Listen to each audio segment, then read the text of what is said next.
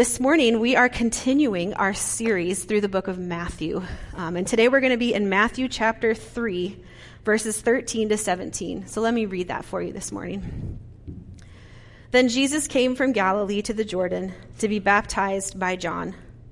But John tried to deter him, saying, "I need to be baptized by you, and you come to me?" Jesus replied, "Let it be so now. It is proper for us to do this to fulfill all righteousness." Then John consented. As soon as Jesus was baptized, he went up out of the water. At that moment, heaven was opened, and he saw the Spirit of God descending like a dove and alighting on him. And a voice from heaven said, "This is my Son, whom I love. With him I am well pleased." This is God's word. In April, my family and I were on vacation, and we went to Iceland and we went to London.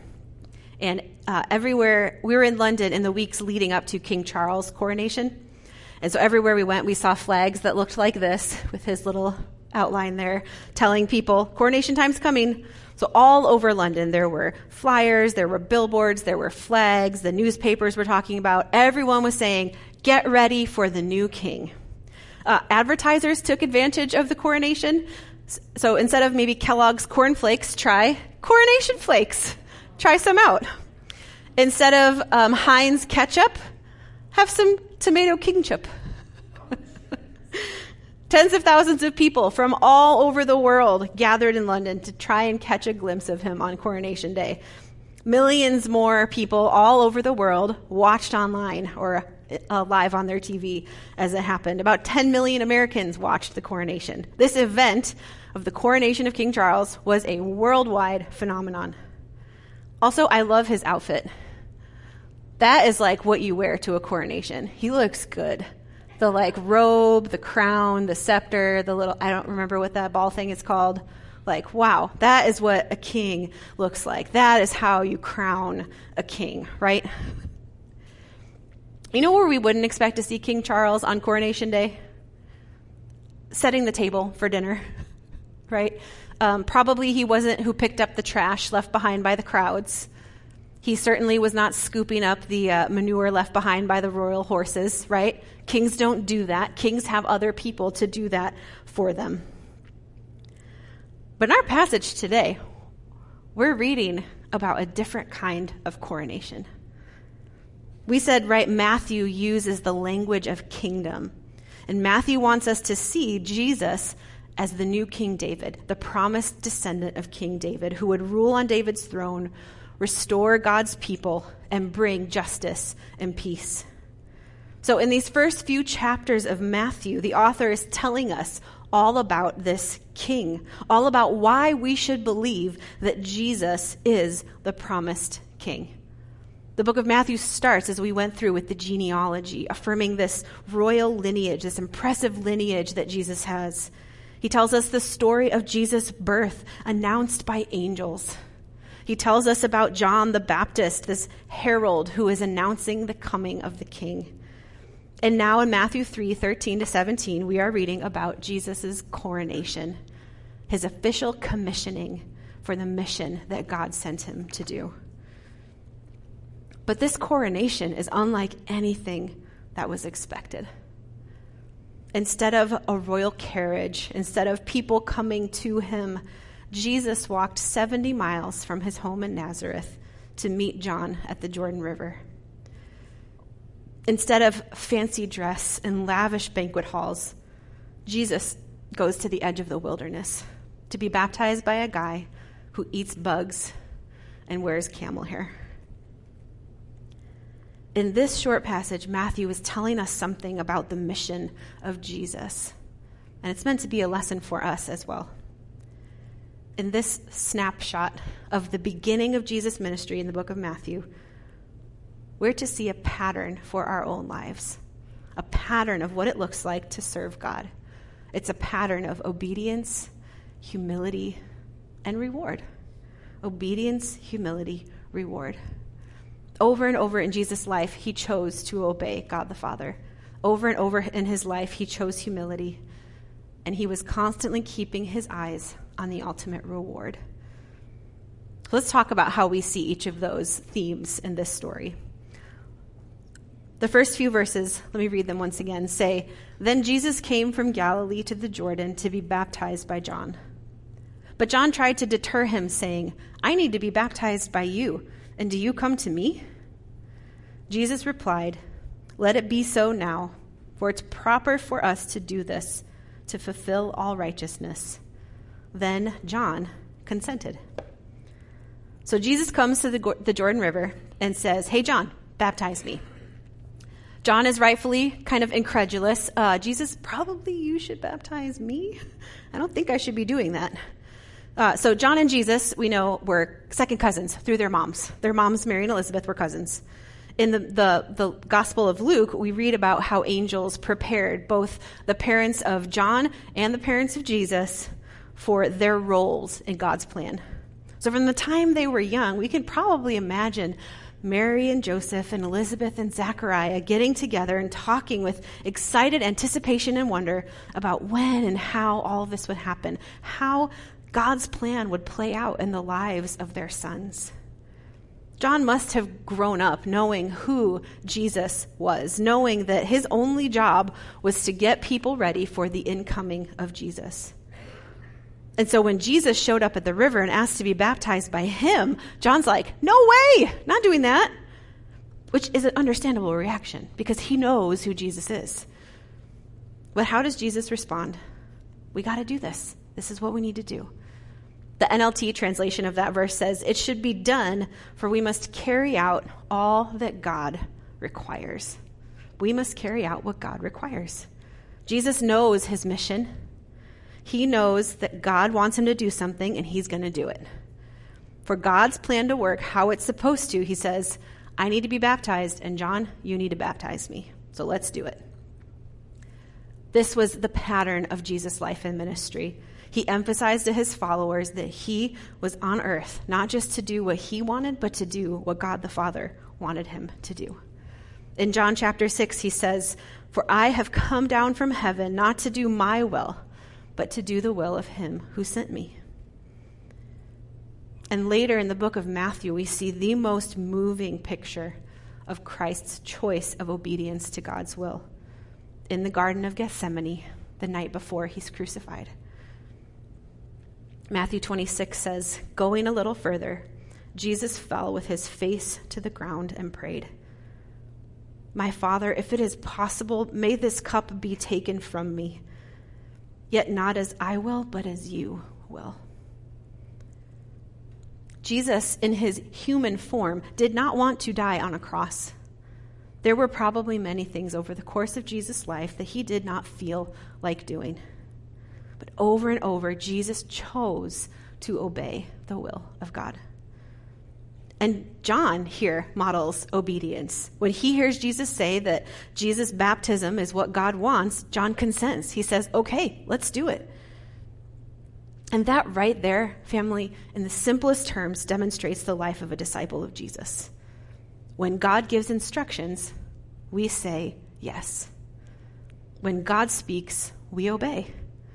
Matthew wants us to see that disciples of Jesus do what Jesus does. Jesus obeys what God says, so disciples of Jesus obey what God says.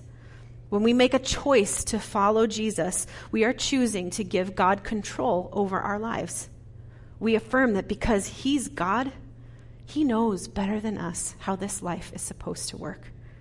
And so we listen for his voice, we hear him speak, and then we do what he says. We say yes. Jesus' coronation ceremony began with obedience. So our job, our commission as disciples of Jesus begins the same way. When God speaks, we say yes. So Jesus chose obedience over and over in his life on earth. And in the story of his baptism, we also see Jesus' incredible choice to be humble, to choose humility. How does baptism show humility? Well, do you remember what last week we said John was saying his baptism was for? Last week we read that John was baptizing people as a sign of their repentance. Repent and be baptized. Baptism was a sign that they were shunning their old way of life and asking God to make them new. But what did Jesus have to repent of? Our faith tradition has affirmed that Jesus did not sin. That's what the author of the book of Hebrews says, that Jesus was tempted in every way we are, but he did not sin. So if Jesus didn't sin, why would he be baptized? Which was a sign of repentance. Why would he do that? Well, this gets to the very reason Jesus came. See, Jesus came to do for us what we could never do for ourselves. Jesus came as a human. He came as a human so that he could take his place with us. And not only to be with us, but to actually stand in our place and do what we're not capable of doing, so that he could fulfill all of those covenant obligations of faithfulness and obedience that were laid out for God's people in the Old Testament. Those obligations that the people of God could never quite live up to. Jesus was baptized, Harbor, not because of sin, but as an amazing act of solidarity. In his baptism, Jesus becomes one with humans who need to be baptized. Baptism is for sinners. Jesus' baptism was an incredible act of love. He gave up his rightful place of honor on heaven's throne, and he joined us in our shame by submitting to baptism. In Jesus' baptism, he took our sin on his body. So far from being just some routine ritual, Jesus' baptism is a striking picture of the humiliation Jesus endured for our sake. And that humility, that was a marker of his entire life on earth. Jesus was God, and he chose to be born from a human. If you've seen a birth, it's messy, right? Babies come out covered in blood and mucus. Their bodies are frail. They need their mothers for nourishment. Jesus was born not in a palace, but in the furthest place from heaven's throne imaginable, in a stable with animals. He was worshipped not by royalty, but by shepherds. He was chased down by a jealous king. He grew up in obscurity in a small town. And now he begins his years of ministry, not like King Charles in fine clothing and announced with trumpets, but by taking his place next to sinful people and being baptized for sins he never committed. The entire life of Jesus is one long demonstration of humility and solidarity with sinful humans. He touched diseased people, taking on their uncleanliness. He made room for outcasts at his table and then made himself an outcast. And his life of humble solidarity eventually led to his death on a cross, where he died in our place, paying the debt for sins that weren't his, so that we could have the righteousness that only he possesses. Harbor, this is how much God loves you. God loves you so much. And Matthew wants us to know that this example of Jesus, that's the example of how he wants us to love others. This example of Jesus is for us to choose an attitude of humility in every space we occupy. Listen, humility is not about being a doormat or having no opinions. Humility doesn't mean just feeling bad about yourself. Humility is about seeing yourself rightly in the scope of God's work in the world. Humility means that you understand that you have a role to play primarily as an ambassador for Christ. You are a disciple of Jesus. Humility means understanding, like John, that your role is to help people see the coming king, not be the king. Humility means, like Jesus, choosing to humble yourself instead of assert your rights. It means getting down in the mess with the people in your life. It means more listening and less talking, more purpose and less comfort. The way of Jesus is the way of humility. So over and over in Jesus' ministry, he chose to obey the Father, and he chose humility. And instead of looking for any kind of earthly reward or acclaim throughout Jesus' ministry, he looked only for the reward he knew was coming from the Father. And that's what happens in the next part of this story. After Jesus follows God's plan, he obeys and humbly participates in baptism. Then, in verses 16 and 17, God speaks. As soon as Jesus was baptized, he went up out of the water. At that moment, heaven was opened, and he saw the Spirit of God descending like a dove and alighting on him. And a voice from heaven said, "This is my Son, whom I love. With him I am well pleased." There is so much happening in these two verses. So first, heaven opens, okay? Heaven opening is biblical language for God's revelation. So in the prophetic books, when heaven opens, God is about to do something. God is about to speak, about to reveal himself. Heaven opening means we're about to hear the voice of God. Then the Spirit of God descends like a dove. Now the dove was used in the temple as a guilt offering by those who were too poor to bring a sheep. A dove is also what Noah sent out after the flood, when God was starting a new thing, a new beginning for humanity. And in other writings from that time, dove is the imagery used to describe the Spirit at the beginning of time, at creation, hovering over the Spirit, hovering over the surface of the earth, hovering over the water as a dove. So all of these images taken together paint a beautiful symbolism of God's new creation, that a new creative act is taking place in Jesus that's going to make a way for even the least to participate anew in God's kingdom. And then finally, God speaks. He says, "This is my Son whom I love. With him I am well pleased." This phrase seems to be alluding to the book of Isaiah. Isaiah speaks of a servant that God would send to usher in his new kingdom of justice and peace. And Isaiah 42 says, "Here is my servant whom I uphold, my chosen one in whom I delight. I'll put my Spirit on him, and he will bring justice to the nations. He will not shout or cry out or raise his voice in the streets. A bruised reed he will not break, and a smoldering wick he will not stuff out. In faithfulness he'll bring forth justice. He will not falter or be discouraged until he establishes justice on the earth. In his teaching, the islands will put their hope."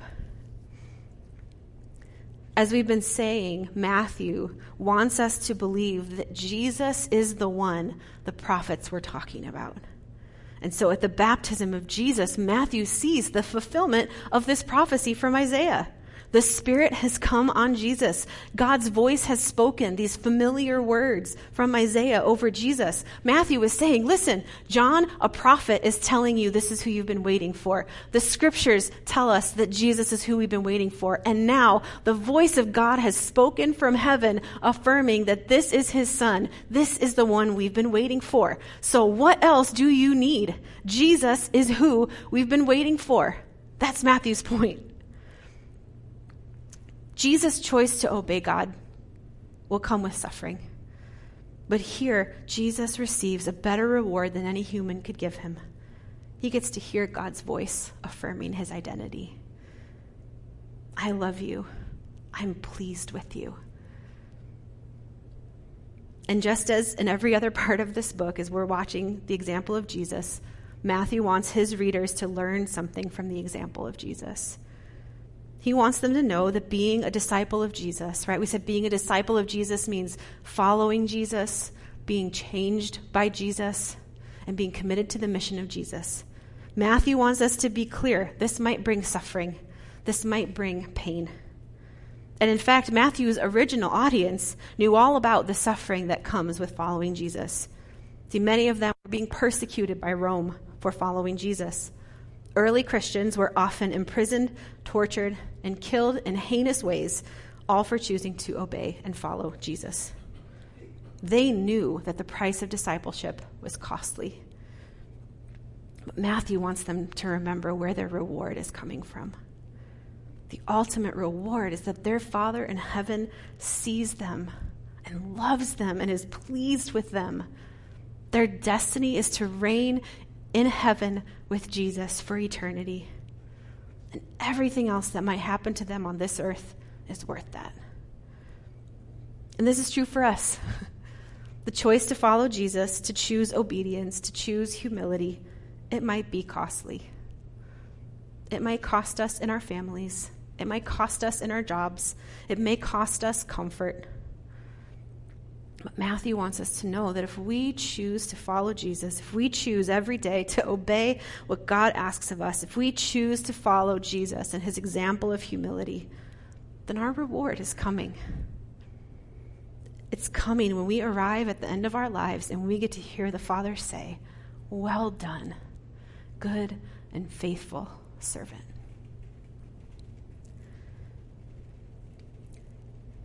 So as we're thinking about and talking about this example of Jesus this morning, what is God saying to you?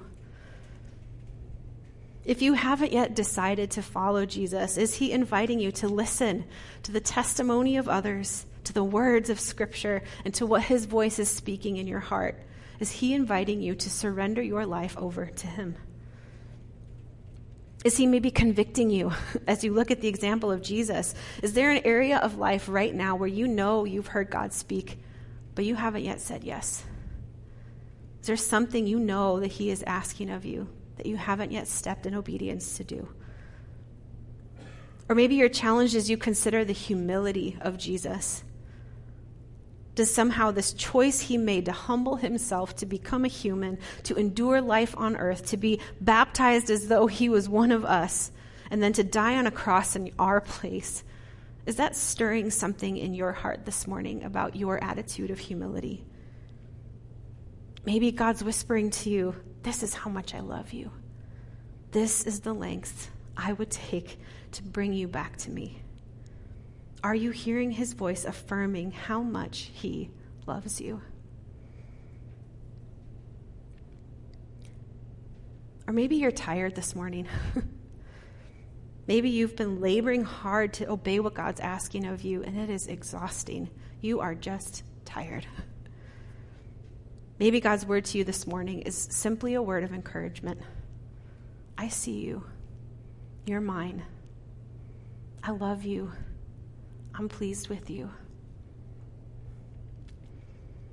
We're going to just take some time here to pay attention to what God is saying to each of us this morning. The band is going to come back up. They're going to play a song. And this isn't a song for you to sing along with. This is a song for you just to sit and listen to. It's a reminder of where we're headed, what our goal is. So as you listen to this song, let the words wash over you and listen for what God is saying to you this morning. So I'm going to pray, and I want to invite you just to sit and listen while the band plays this song. God, thank you for your great love for us. Thank you for the example of Jesus. Thank you for the gift that is Jesus and all of what he did for us. We are broken human people that will never, on our best day here on earth, look exactly like Jesus. But that's the desire of our heart, is to look more and more like him every day. And so now, God, we ask that you would speak to us, that as we hear this song about where we're heading, what our destiny is, that you would comfort where we need comfort, you would give strength where we need strength, that if there's a challenge for us, if there's conviction that you want to bring this morning, that you would lovingly do that in these next moments. Help us to hear what you have to say to us about our discipleship journey, our journey of following Jesus and becoming more like him. In Jesus' name we pray. Amen.